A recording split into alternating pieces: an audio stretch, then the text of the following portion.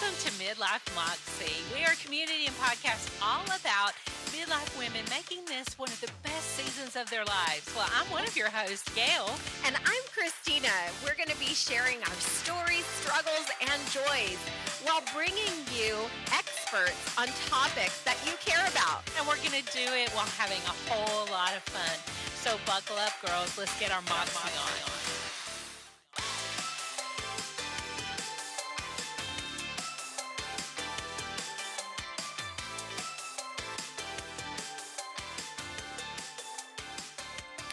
Well, welcome to another episode of Midlife Moxie. I'm your co-host, Gail. And I'm Christina. And we're here today with Lisa Michelle Zega. And boy, does she have a story for you. Her story is one of trauma, but triumph. Of trials, but overcoming. To make her a woman who has truly found her midlife moxie. So welcome to the show, Lisa Michelle. Thank you. It's so good to be here. I'm excited. How does it feel to be a midlife woman who has found her moxie? It feels incredibly empowering.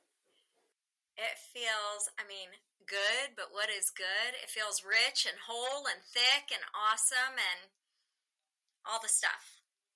The glow on your face. The glow on. I wish they could see it, don't you, Christina?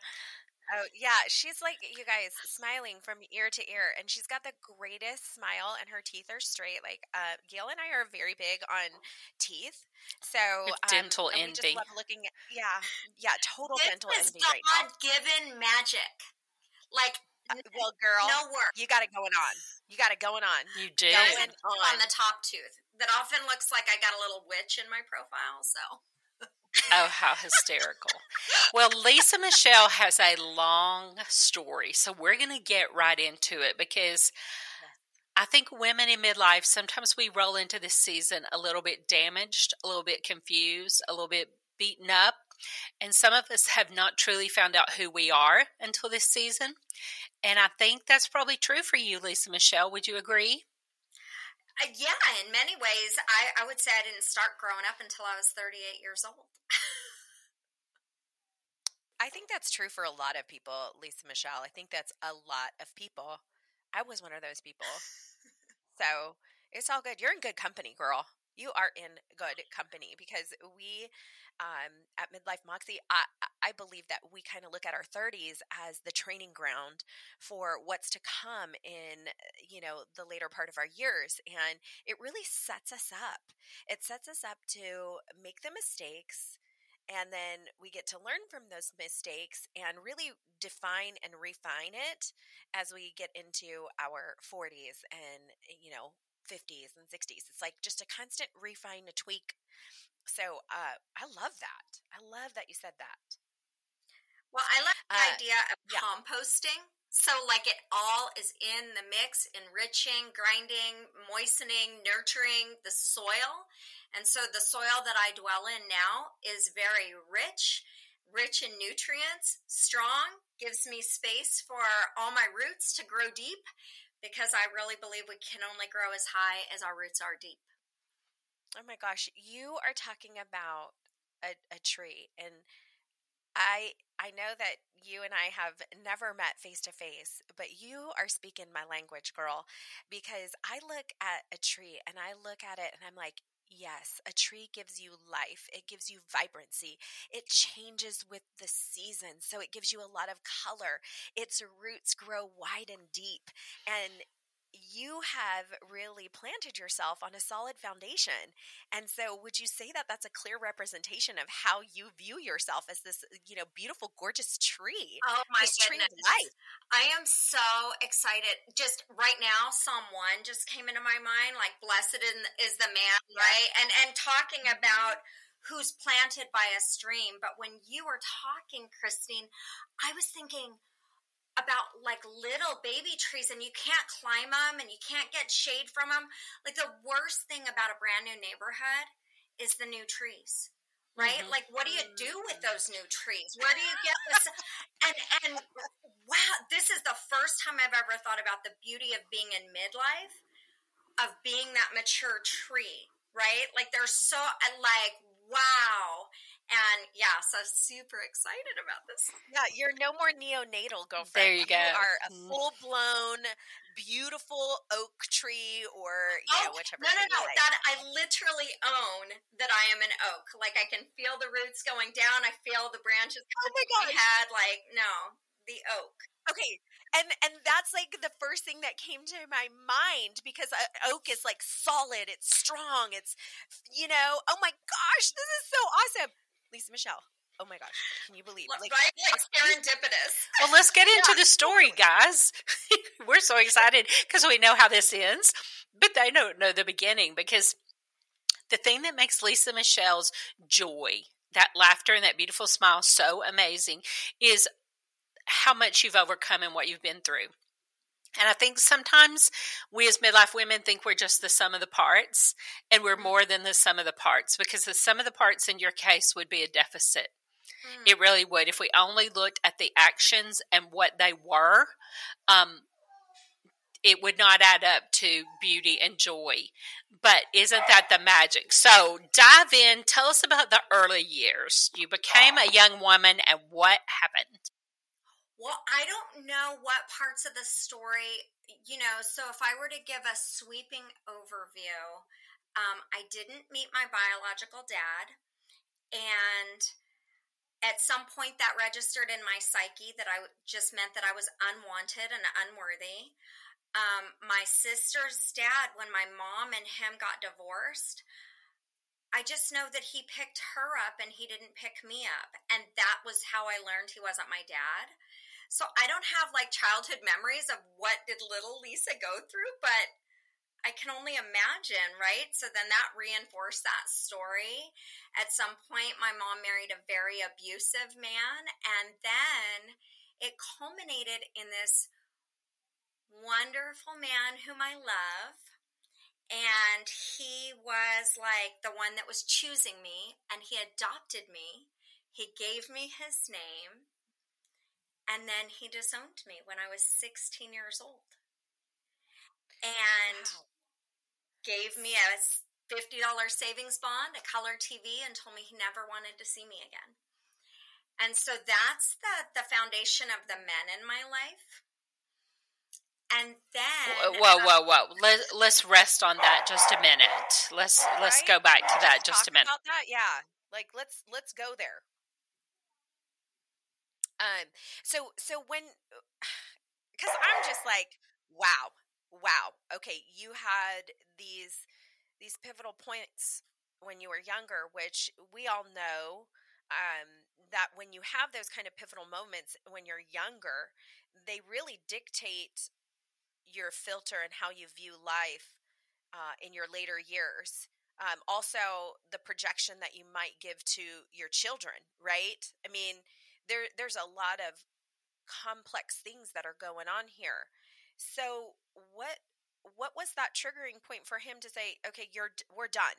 We're done. You need to go. Or part of it is when you're telling another person's story, and I can only tell you the part of his story that I know. And he did re-enter my life, and he's got his own story and his own wounds that, right, if we were seeing through this man's eyes, all his actions made perfect sense. We're seeing through my eyes, and so we're seeing, how it landed for me. What I knew at the time was he was remarrying a wife that had never been able to have kids. And so that was maybe a pain point in their relationship. But the second thing I know is he had been divorced several times before, and there had never been a child involved. So that was quite inconvenient. It was quite inconvenient. Yeah. It gave a way for my mom to remain in his life, right? Because kids tend to, in some way, shape, or form, keep you attached to the former spouse. Sure. And that just wasn't a workable situation for where he was at. So he, I am confident, was not really thinking about what this would mean or say or communicate to me. So now, one detail we skipped is that he did not enter your life until you were 10 years old. That's exactly right. So you spent 10 years of your formative little girlness having a number of unreliable men come in and out of your life, including your biological dad. Then you meet this guy at 10 and he becomes a stable figure, something you've never had in a man. And so I look like him. So my dad's Chinese and my mom is this fair-skinned, blue-eyed blonde. And then you put me in between them. And it was like, oh, these are my parents. And to this day, like when he passed away, there's this picture of us. And you would never imagine that I was adopted. And so I really had this sense of like, I belong. I'm chosen. So that period of that 6 years, he acted as your father for all intents and purposes. He did. And, there was more to that story because he was going from his own learning, his own experience. And so he started kicking me out when I was 13 years old. So there's a whole nother, and I can even look, through his eyes and say, yeah, he thought that he was helping me grow up. He thought like he was giving me his life in some ways. And he was very proud of the man he had become. And again, he wasn't looking through my eyes. So when I'm looking through his eyes, I can reason, but that does nothing for Lisa's heart. And so often in life, we are trying to heal the wounds of our heart with the understanding of our head. And you know what? We're not designed that way. So, and that's the thing. I was relying on my head, trying to make sense of my world all the way until I learned to witness my own heart. And that's why I do what I do today. Lisa, something you just said resonated with me because I found myself always trying to be good enough for my parents to truly love me. And my story is nothing like yours, but there's something inside me that never felt loved for just me and who I was in my deepest parts. More like they loved me because I happened to be their child rather than they loved the person me. Yeah. And I've spent my life trying to be good enough. I cannot imagine the amount of trying to be good enough you must have experienced. Now, and also, you had another trauma when you were 13. Well, when I was 13, my papa died by suicide. Now, that's your grandfather? My Mima and Peepaw. He was very significant in my life. When I was 13, I sought to take my own life after he passed away.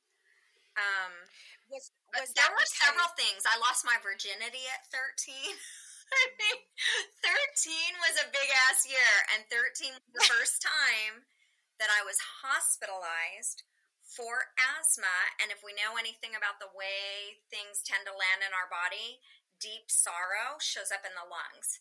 So is it any wonder that this young woman was hospitalized at 13? Wow. And nobody is giving you any resources or treatment for all the trauma you've suffered.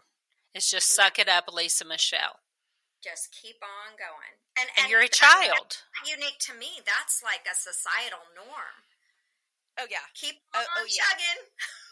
Yeah, just push it down as far as you can. We don't want to even look at it. Well, I'm known for that. Ask Gail. She'll tell you I'm known for that. Well, I don't nobody wants to hear your sob story. Yeah. If you need to cry, go cry alone. Yeah. And look at, you ladies talk about the Enneagram quite a bit. I'm a 2 on the Enneagram. Oh, you're a helper. Oh, we love our helpers. And this is social and able to just be all the things for all the peoples. So, I found a way. Wow. Okay. So all that trauma before you're, by the time you're 16 years old. And so you roll into young adulthood very damaged, very probably insecure. So may I just change the language here for something that resonates? Sure. When I think damaged, I think products, right? Like okay. there's a dent in the refrigerator. I'm no fucking refrigerator. So I would say I rolled in wounded. Good, yeah. Yeah, very and I good. didn't necessarily understand that I was wounded because I've always talked real loud. I've always been the bold one, the person that could go to the front of the room. She didn't seem wounded to me. And so I didn't show up mousy, and mousy is how I made sense. Like, this is the way I distinguished myself so I could still feel good, big, and strong. Right? And I didn't It's know. the cover, right? Yeah. It's the cover. And I didn't know I was wounded. I didn't know. Oh, wow. That's, I just knew I was doing life. that may have been well, a mixed right? blessing, you know. It's actually a protection thing, and then I see that you have this new awakening at 18, and in that awakening that you had at 18, was that when things started to kind of come together for you? And you can share a little bit about what that awakening is or was, or. So at 18, I meet Jesus. And I will say, we love us some Jesus over here, girl. I love me some Jesus too. She was hanging out at that well, and here he came. Yeah. And and the thing is, in no way do I want to minimize my experience with Jesus. And I will say that it added a layer to my. I already had coping ways, and Jesus in some ways became another one. So what I mean by that, like, I looked at a passage, like, I want to say it's 2 Corinthians 5:17, I'm not sure, but, you're a new creature in Christ. All things have passed away. Behold, you become new. I use something like that to say, well, none of the things in my history matter or impact me. And can I just say, that was a lie. Yes. But I didn't know. And then, the little helper that I am, I wanted to help Jesus. I needed to help his reputation. Many of us are guilty. Many of us are guilty. We all do. Be too real about the shit that's happening if we're busy protecting the reputation of Jesus. So, wow. So, there was that too. But at the same time, Jesus to this day is my life. But even in that, there's been some recomposting in how that shows up, what that means to me, the way that I hold my faith, right? Or the way my faith holds me. Right. A lot of that is shifted as I've entered midlife. I think that's true for a lot of us. Yeah, on our spiritual journey. It's a lot. Jesus can meet us in some interesting places, but that doesn't mean where he's going to stay with us or how it's going to look. And that can be really messed up. And it sounds like yours was really messed up. So tell us about that season with the first hubby. Well, let's see. I meet the hubby at Bible college. So it's got to be fantastic. What were you studying in Bible college? That's an intriguing. The Bible. I know people don't even talk about, like, it's not even a thing, right? But there are places that you can go just to study the Bible. For the purpose of studying the Bible, including Greenville, South Carolina. Yes. Which I did. I don't know if they have that. But I have had a lot of amazing experiences in teaching because I met my ex-husband at Bible college. My husband. Have you guys heard this phrase? Is it not? I haven't, but that's great. Right? Wait, what is husband? Oh, he was a husband. Husband. That's fantastic. That's the price of admission right there.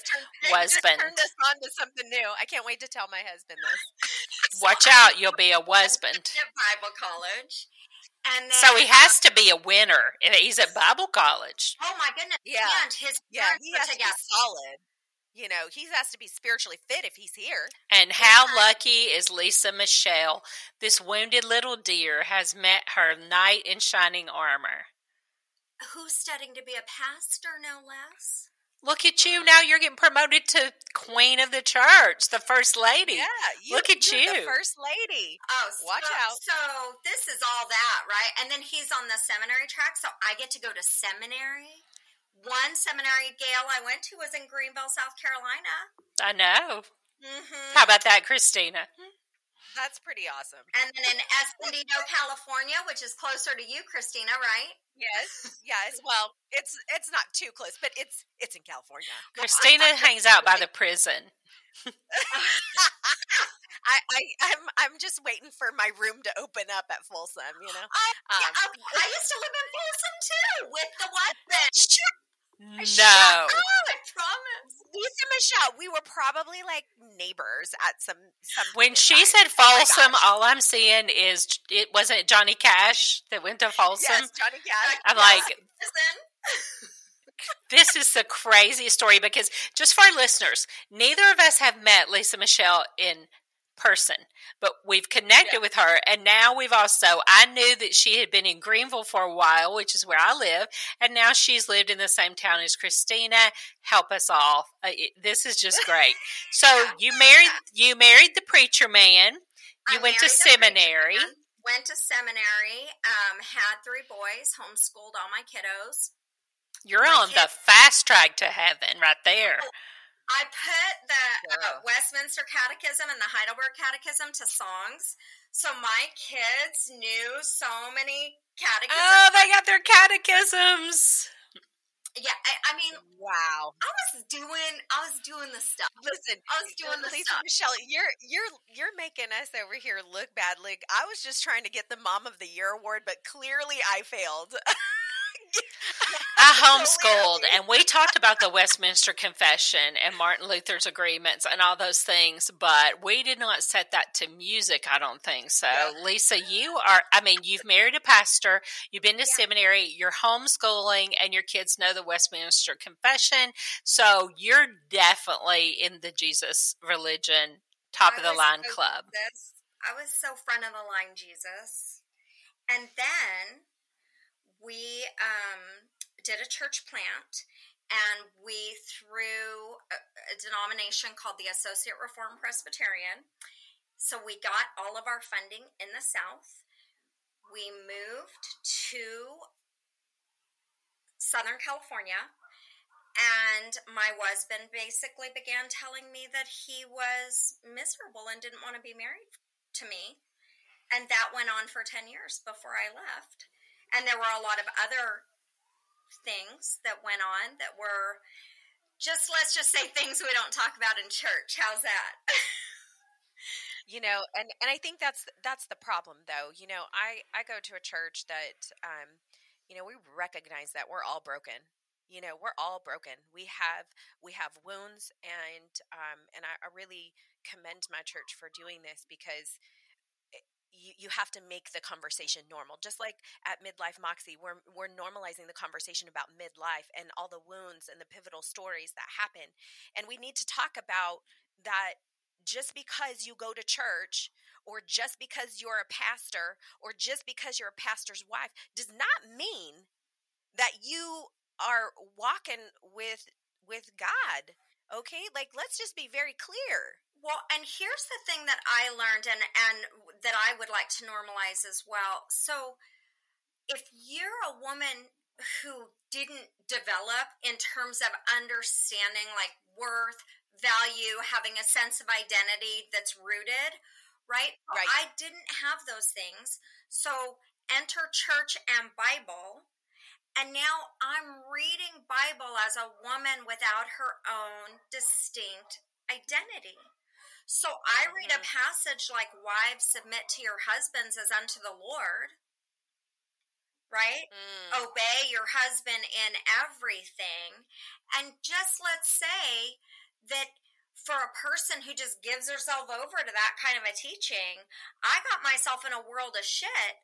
And then I was blaming God for it because it's his word.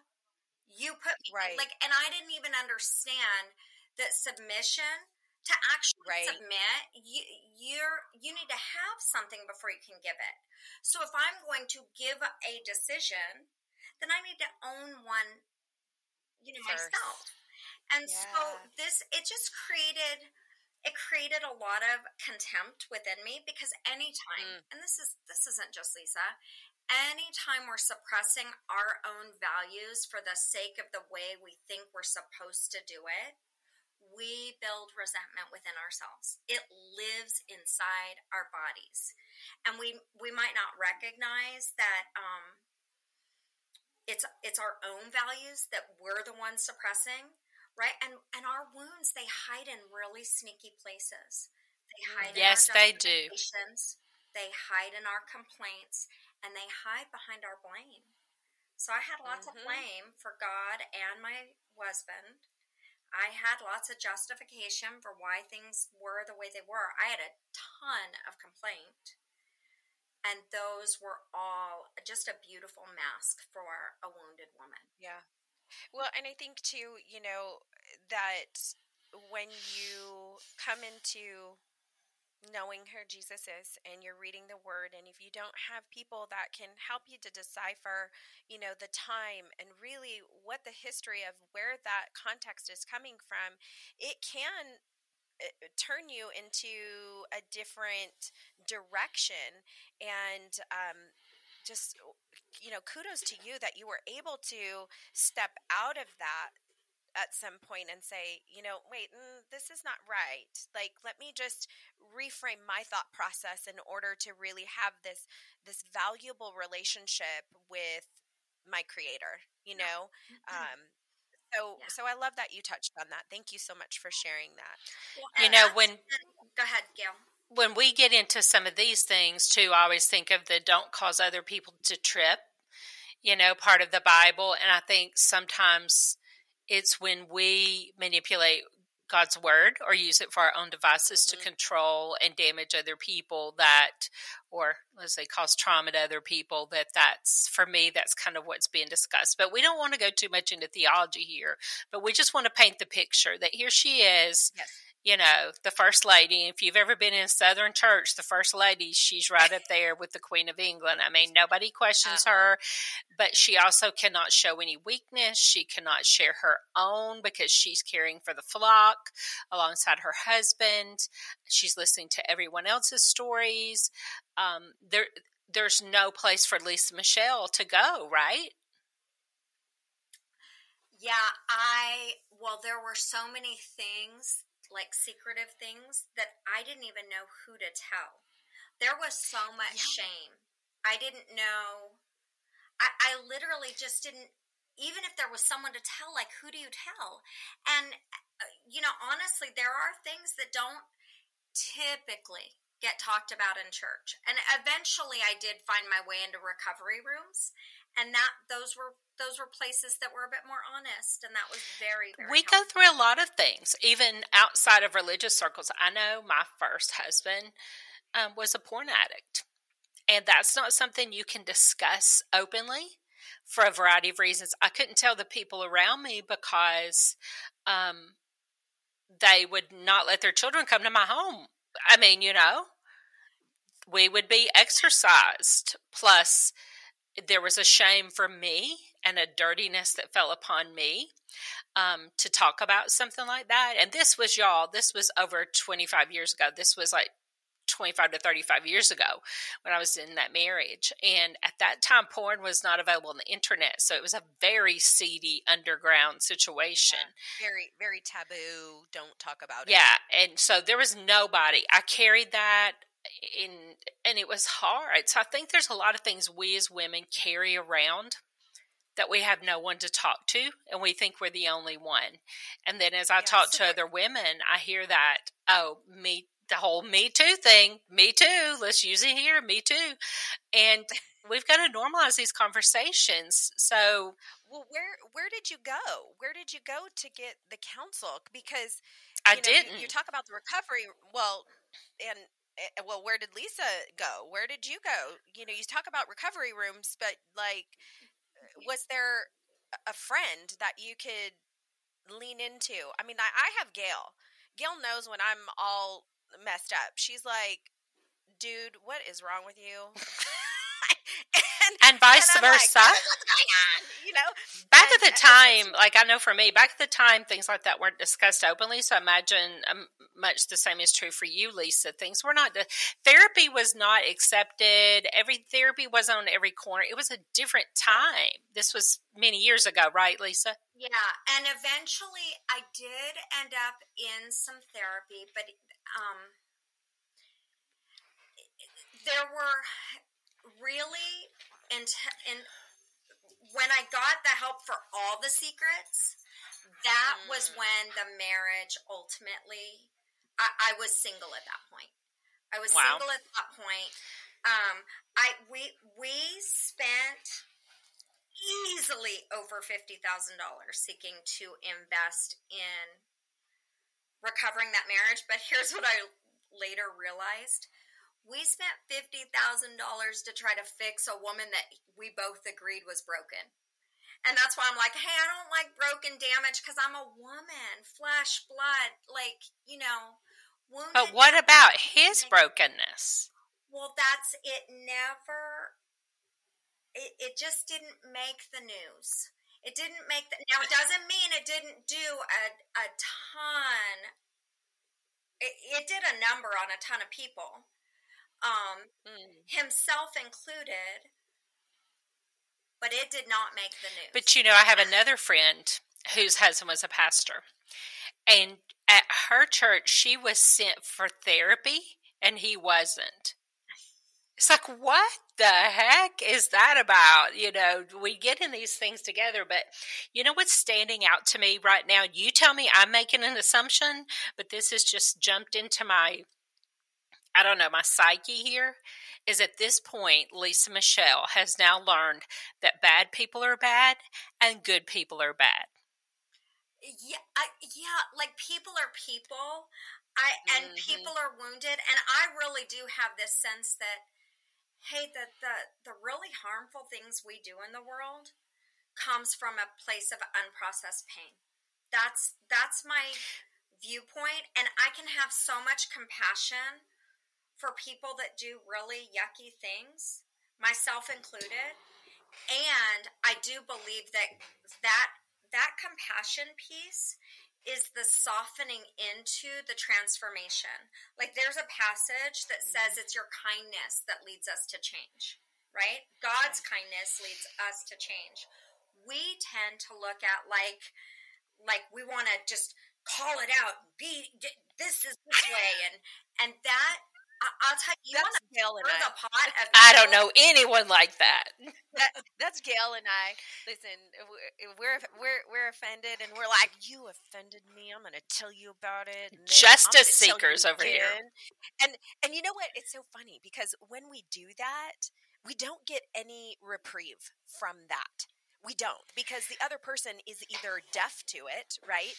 It's falling on deaf ears. So I'm throwing my pearls to swine, trying to tell you about yourself when you can't even see yourself. And then it is a reflection of myself saying, ooh, I got some stuff to work on. It's usually the parts of ourselves that get stirred up by another human are often, I'll say often, parts of ourselves that we would rather not admit are parts of us. Exactly. Right? Like that's just and when we can learn to, like, there are just playful ways. I love being like, well, I'm judgmental except for when I'm not. I'm this except for when I'm not. But then I'm a justice seeker except for myself. I do not want to pay for what I've done. I tell people that what is the wording that I use? Like, it's not a judgment. It's just a loving assessment of what you got going on. And so I'm doing it in love. And everybody's like, is it really that love? I'm like, I don't know, but I think it is. I'm doing you a favor. I'm trying to help you be better. Yeah. Because here's the thing we have for you. Don't help me. But Lisa, I'm looking at your life and I'm thinking, okay, there were some shady characters along the way that you expected bad things from in some way. But when you met your husband, he was supposed to be the good guy. Had to do a number on you that the shady people did bad things, but now the good guy's done the bad things. And that just seems so incredibly heavy. And there was a lot of fallout from that. So talk about that next season, the fallout from that marriage ending, because it was, y'all, we're not done with the trauma. We're only about halfway, guys. Buckle up. This is halfway in. So Lisa's laughing about it. You're amazing that you can laugh about it. We might have to have part 2, girl. So let's keep that moving. What happens next in the story of Lisa Michelle? I move out with the clothes on my back, driving a 1997 Mazda Miata. I am not employed. I show up at a girlfriend's house and I'm like, knock, knock. Can I stay for a couple of days? She tells me this later. I don't even remember. And so I end up getting to stay with her for 2 years. So thank God for good friends and relationship capital. I mean, richness does not just come in monetary, right? Like, so I am relationship, like, well-funded. Then, what I did not expect were my boys, who I was very close with. They didn't know how to, I just want to protect my kids. They did not know, like, they didn't do anything wrong. They didn't wrong their mama. They didn't harm anybody. They're kids trying to make sense of their world. That's right. They don't, right? And there were, for several reasons, they felt compelled to choose, and they didn't know how to do this, so they, to take care of themselves, stopped talking to me. And that lasted for about 6 years. And I would... Wow. Oh, gosh. Now, wait a minute. Let's back up and say, you have homeschooled these children. And all moms love their babies. But when you're homeschooling these kids, you're with them 24/7. The good, bad, and the ugly. So to not have them present when you were with them all the time had to just be an I'm feeling this. Let's just incredible hold on a second. vacuum created in your universe. Yeah. Oh, Lisa, Michelle, hugging you right now. Oh, yes. That is the most painful. Losing my boys is the most painful experience that I've ever had in my life. Because you had to feel like you were finally loved when you had those boys. And now that's taken. It's okay. Take your time.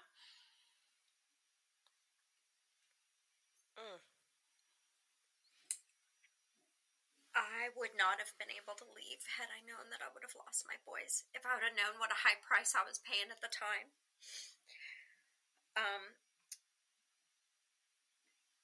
About 4 months after I moved out, I ended up going to my pastor and the therapist that was on staff at that church, and they said to me that if I weren't to go out and get free, my boys would never have a shot at freedom. And it didn't heal my heart.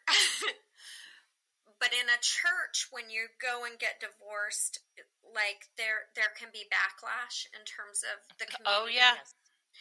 I really didn't know what mine was going to be.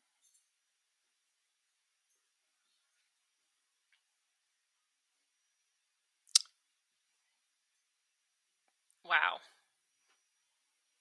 And so, what all was it? Well, I didn't have any backlash really from the Christian community. People, what I got were apologies from people that had seen things all along. And oh gosh, didn't that make you feel? I mean, that would make me feel somewhat validated, but also like that people cared, that they saw me. I would have been a little bit mad. That's Gail speaking. I had both, Gail, because there were some beautiful things said to me, like, "Hey, we saw, we didn't know, we were afraid."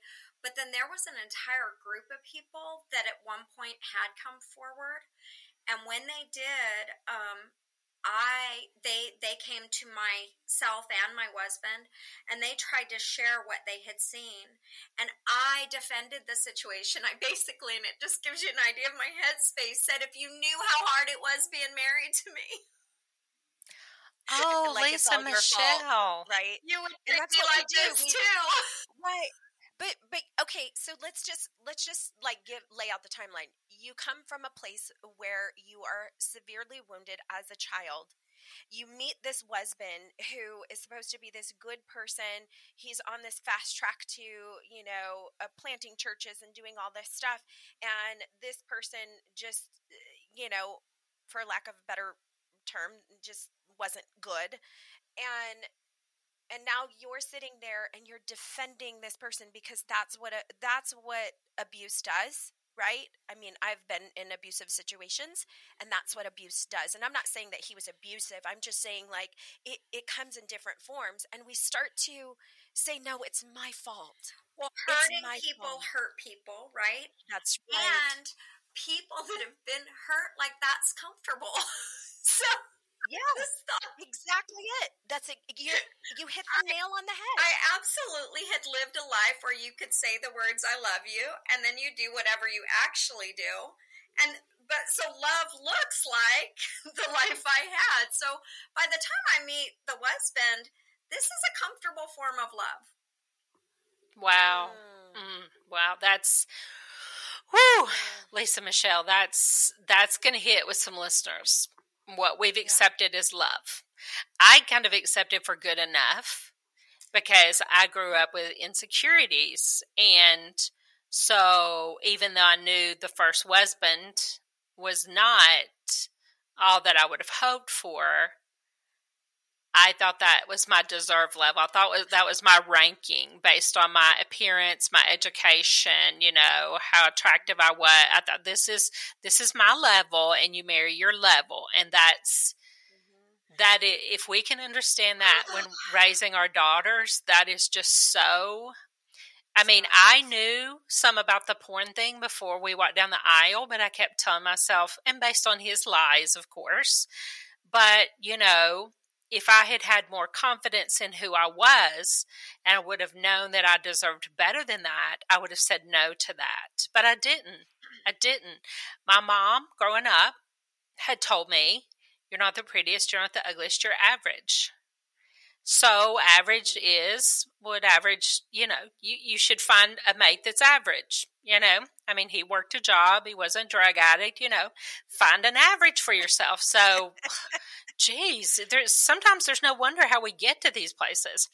But let's keep rolling because the story goes on. Yes. Lisa Michelle moves on from that horrendous place. And well, here's what's so incredible. So in that marriage, I was trained to be a life coach in 2010. Okay.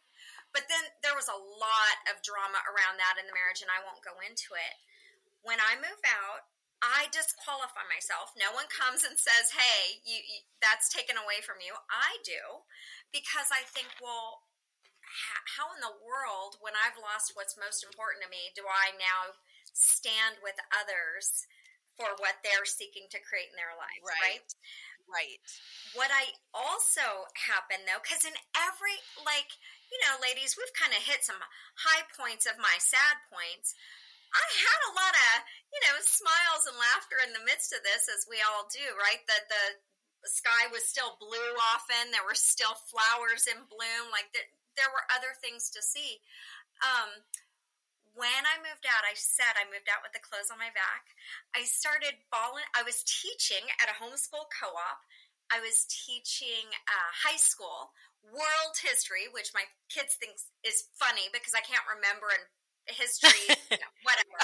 But I would study right beforehand, and a lot of us homeschool moms teach things we don't really know. I'm just kidding. Let's just be honest. Yes. In fact, when my son, my firstborn, was 10, he looked at me and goes, hey, do you read and then tell me about what you read to teach me? And I said, yes. And he goes, I can read.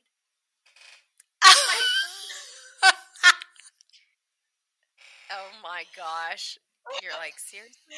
Yeah, seriously. So anyway, I remember many times asking myself, did they not teach this, or was I talking?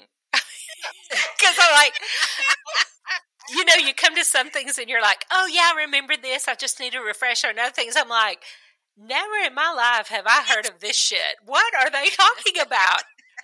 And now I'm like, oh, I was probably talking. You ladies might be able to relate to this. You know the one that got moved for talking? And I'm like, I don't know why they think that this is... I was sent into the hall. And if you just put me just with the teacher, well, I'm going to talk to you. Yeah, I talked to people coming down the hall while I was standing in the hall. So anyway, I end up, through that homeschool co-op teaching, basically the students take on a project of working with those experiencing homelessness. I get involved. This becomes the next step of my journey. And I start volunteering at the largest service provider to those experiencing homelessness in Riverside. I get hired there. Ladies, making $15 an hour in Southern California. I'm like, so I just asked him, well, can I raise the rest of my salary? Like, this will not do. Anyway, within a month, I was promoted to a director position. The CEO, whom I love and cherish to this day, he took me under his wing and invested in me. And then I've always had an interest in personal development. And now I wanted to learn how to work with people that were marginalized in a way that could be effective for them becoming self-sufficient. And so I learned so many modalities that ended up being composted into my coaching and became the trainer for that organization and then other organizations in the community, because sometimes service providers who want to help do harm, because anytime we step on another human's autonomy, it tends to be harmful. So anyway, and it ended up making me so much better coach, so much more rich coach. And I became committed. Even the wound with my children was such an opening, such an awakening, because I was like, I am absolutely committed to be the woman that they are going to need if and when they return to their mother. Be that 5 years, 10 years, 20 years, they are going to land in a safe spot. And how many of us wanted to be able to share our pain to a safe parent? Like, it's almost non-existent. Lisa Michelle, that is powerful. Yeah, it is powerful. And that's my story. That you were able to say, in all of your hurt, pain, and woundedness, and girl, by now you are contused, you are cut, you are severed, you're all the things. And in that, there was still this glimmer, this hopefulness, this pureness that said, I want to be the woman that my children will need when they return to me. That and is I didn't just say I want to be. I said I will be. That is incredible, Lisa. That is incredible. Where did you get that strength? Well, part of it, working in homeless services was the greatest gift, because the people that we see on the streets and the people that exit to homelessness, there are so much wounds there. And being able to hear their story and learn how to be with them in a way that was safe, and like it was a window to me. I would see myself in every individual I talked to. I would see it helped me to see what I had done to my own kids, ways that I had inflicted my unprocessed pain, got visited on my own children.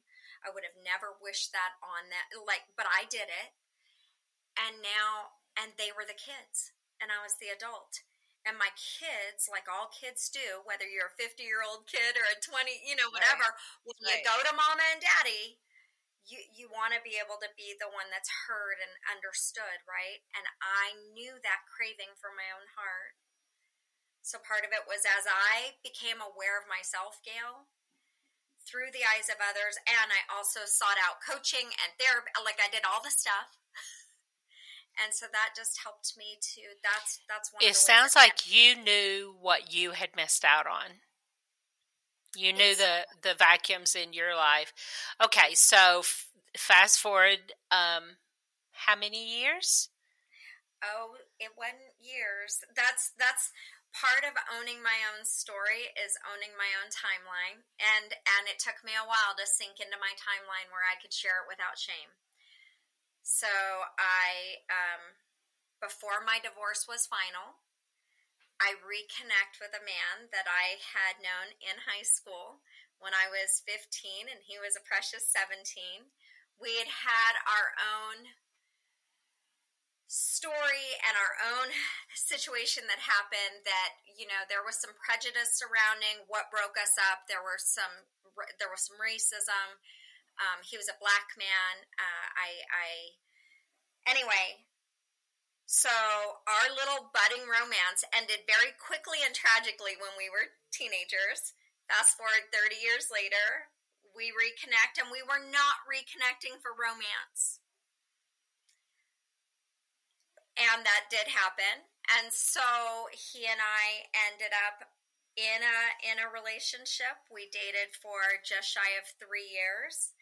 We got engaged on a Christmas Eve.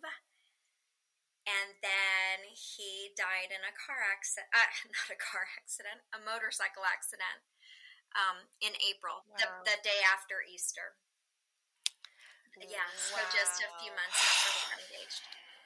So, wounded child. Right. Just so y'all get this clear, because y'all probably think we're on another 4 episodes down the road and this is someone else. How could this be? Traumatic things happen to someone? Your grandfather commits suicide. At 10, you get a stepfather who loves you well and then abandons you at 16. Sexually active at 13. Own suicide attempts. You finally meet your knight in shining armor. He does not treat you well. That ends in a train wreck. You reconnect. Joy, romance, all is redeemed, and then he's killed. Yes. I mean, I just don't even have the words to express to you my appropriate sympathy and empathy for all the pain. But you embrace the pain in the most joyous way in your composting analogy, and I'll never forget. I'll never look at compost the same again, because, we think of compost as a lot of trash that's dumped in, but it makes this beautiful, rich soil. And you are that beautiful, rich soil, Lisa Michelle. Yeah. So, gosh, after that, more trauma. Where do you land after that? Well, so I had just moved out of my apartment and I was on a woman's couch because I was just going to be there for a couple months before moving to Oxnard in preparation for our wedding. And so now I'm widowed and I'm couch surfing. Like, it was so... Basically homeless again. Yeah. And so that you have to find, like, now on the other side of it, you can laugh, right? But I'm sure that within that season, it was just heartache and tragedy and just trying to go through the grieving cycle. Well, I'll tell you, the coolest thing is that when you're on a trajectory of personal development and learning and growing and witnessing, like, I was a woman who was witnessing my own pain, who was learning self-compassion, so then when he dies, I leaned into the grief process. I did go to a therapist initially, and I fired that therapist within 10 minutes. And I told him, you're treating me like a project, like you've got an agenda. I'm no one's agenda. Now, I tell you that story to say I'd already come a long way. When my coworkers, I worked at a place, they were like family, but they didn't know how to treat me. My CEO gave me permission. I wrote a letter to the entire company telling people how to be with me in my grief. Because if they treated me like a fruitcake any longer, wanted me to either cry on demand or act like he never lived and died, I couldn't be with them. So, and Damien gave me the, authority to do that. So, but I was a woman who had learned a great deal of agency. I was also a woman who was coming home every night and giving myself time to lean into my pain. I was in a support system. I went through a grieving process so like there was a lot there for me. And I met the man that I'm currently married to in that process. So we were part of a biker club, which just cracks me up. When my kids, guys, going from pastor, like homeschooling mom, they have this of me, and then they're seeing mom in a leather. Finding a man in the church didn't work out. I think I'll go over here to the biker club. Well, can I tell you that they surrounded me the way you would envision a church surrounding you in a time of tragedy. The ways that it was amazing. It was like a home away from home. I felt incredibly safe, and I don't think God ever said church needed a steeple. I just don't think he did. I love that community. They really were the church to me in many, many ways. And through his death, I met my current husband. And they did this fundraiser for me, and my current husband was like the point person for that. There was a lot going on there, and he was the only one that didn't know my fiance. So he also talked to me real normal and was super comfortable, and then he and I began a romance, and I want to laugh. There's a part of me that's still embarrassed, and it's my true story. So I had been proposed to on Christmas Eve. 1 year later, the day before Christmas Eve, my current husband. Listen, you can't make that up. So hey, any woman that's managed to get 3 proposals, I'm like impressed with that. Yeah, hey, good for you, girl. I tell my husband all the time. Can't even get one. Yeah, if something happens to me, I don't know how I don't know how marketable I would even be. So you go, girl. So, and then we married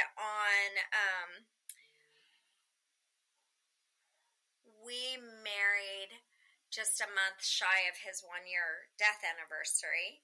And we married on 3/9/19. Well, my first fiance's birthday was 9/19. My current husband's daughter's birthday is 9/19. We married on 3/9/19. And I was never really into numbers, but he was. And the man that died. And so it's just really like these God winks all over the place. I was just going to say that. Yeah, like God was just showing up for you, and he was like, I am with you. I am with you in this process. I am with you. And I think that's like, okay, for those who don't know who Christ or who God is, okay, that's okay, because we have some listeners who don't, and that's okay. But I think that this is a beautiful awareness of how much he loved you and how much he was your father. He was like, I love you, and I love the restoration that is happening within you. And yeah, you have suffered, but nowhere does it say we would be without suffering. Mm-hmm. And through the suffering, he still made beauty out of ashes. And he was showing you all the way. Like, all the way. I just love that. I'm getting all the feels right now because it's such a beautiful redemption story. Especially if they could see the glow. Her midlife Moxie shines from within. She has a glow, and her smile is so real and joy-filled. So I'm going to tell you this gorgeous story because it's just such the hugest God wink. So when he dies, we had already said we're going to do this thing till death do us part, right? So there I am carrying his ashes in the church, walking down an aisle.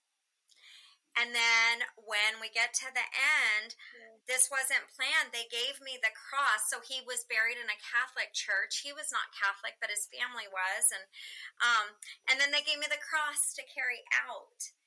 And then it gets even better. He's got an uncle that's a priest. So there I am now for the graveside thing.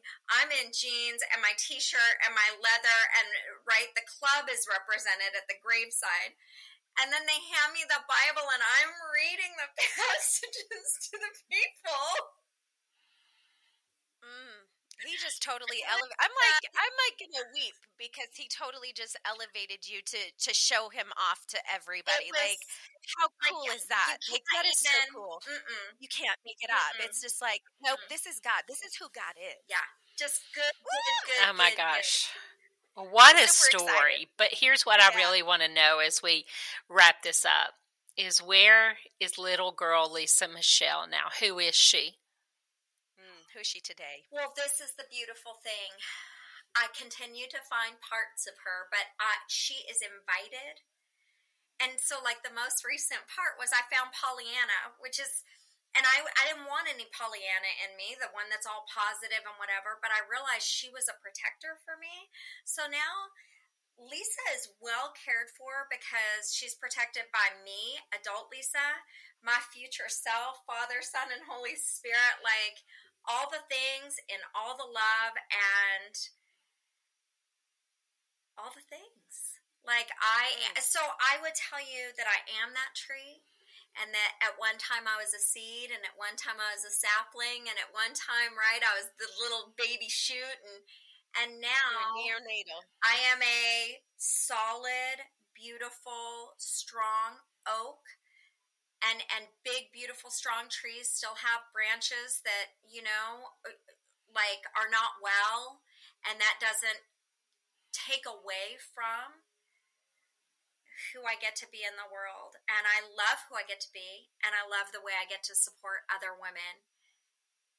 Ding, ding, ding. That's where we... Yeah, so tell us what you're doing now, like, as far as career, because it looks like you come left full circle. America. Yeah, yes. and we, in part of your story, about midway through, you decided that you were going to exclude yourself from the coaching process because you felt like your life wasn't adding up to what you were delivering. Yes. What does that look like today? So now, you know, midlife women, especially those who are starting over, often find themselves with some sadness and some self-doubt and some regret, right?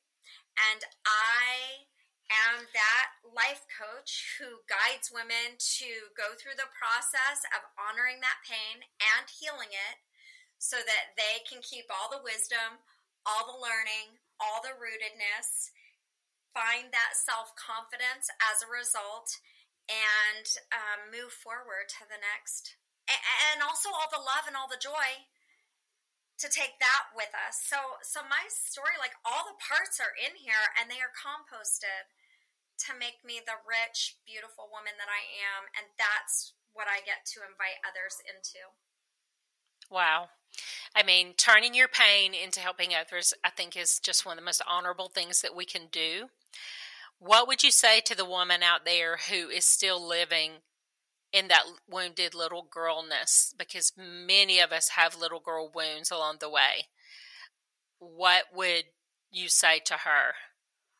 One thing that's real helpful is for that woman to identify what she would want to say to someone that she loves, cares about, values, if she was able to witness them going through the identical thing.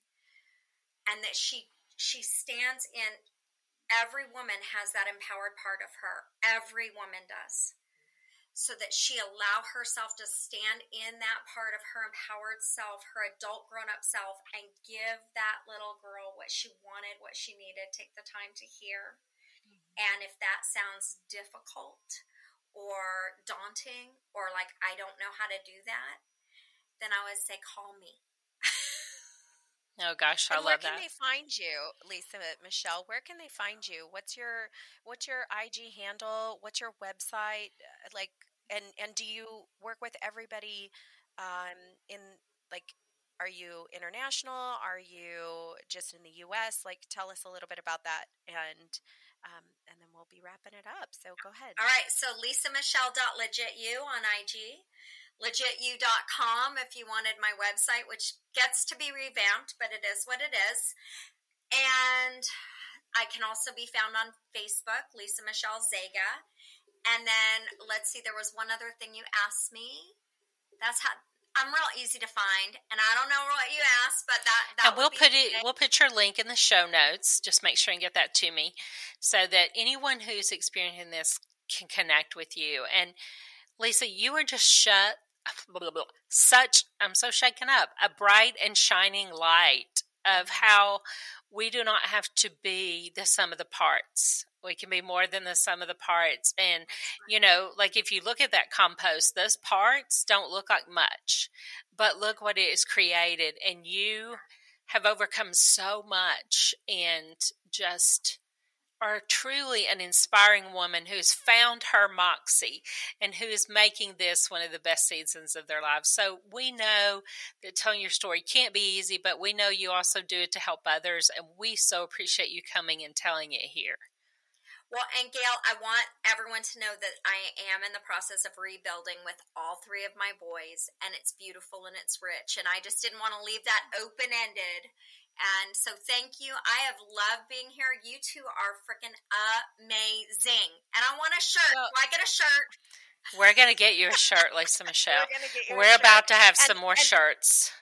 And Lisa Michelle, I have to tell you, I believe that you have just become my new fast friend, because your spiritual awareness is so, like, my spirit was like jumping. And it's so real, and we cuss a little. I was like, oh my gosh, I just need to like connect with her on just on that level, But this is what midlife's about, right? It's about that realness. Let's just take off all the crap, cut the shit, and get down to it. And, and sometimes we have to throw in a little shit for that, and talk about it. But gosh, Lisa, you're going to have to come back another time and give us some updates, because I know there's going to be great riches come out of this. But we're out of time for today. So, Christina, we have some affiliates that help make this program possible. Tell them who they are. All right. Well, boob sweat. Can we just talk about it? Oh, it's so gross. It's so yucky. If you are a woman that is suffering from boob sweat, well, we have a product for you. Or even like down below, and you're like, what is that stink? We got something for you. It's called LoveBoobalicious.products.com. That's love, LUVE, boobalicious.products.com. No E, silly girl. Huh? No E. You said LUVE. Don't mind me. Spelling's not her thing, but she's cute. Spelling is not my thing, you guys. But I'm pretty, so. She is. It's all that matters. So love, LUV, boobalicious.products.com, and then you'll hit up and go to the promo code MOXIE. That's MOXIE. Moxie. And I got that lemon fragrance, and I can just tell you the girls are smelling lemony fresh, not gonna lie. But let's talk about my favorite thing, shoes. We have a new affiliate, and it's a shoe company where the shoes are designed by a woman, and they are designed with your comfort in mind. All-inclusive sizes, 4 to 13, in a wide variety of widths.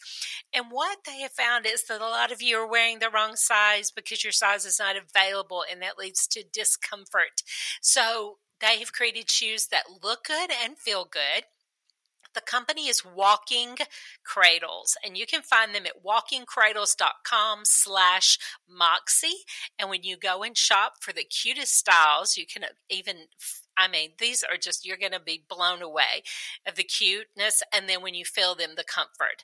But when you go in and put in Moxie20 as your code after you use that link, you're going to get 20% off any of their full retail styles. So it's walkingcradles.com/Moxie, and then your code is Moxie20 to save 20% off cute and comfortable shoes. So thank you so much again, Lisa Michelle. That's going to be a wrap for us. So what do we say, Christina? Until next time, go and get your Moxie on. Bye, girls.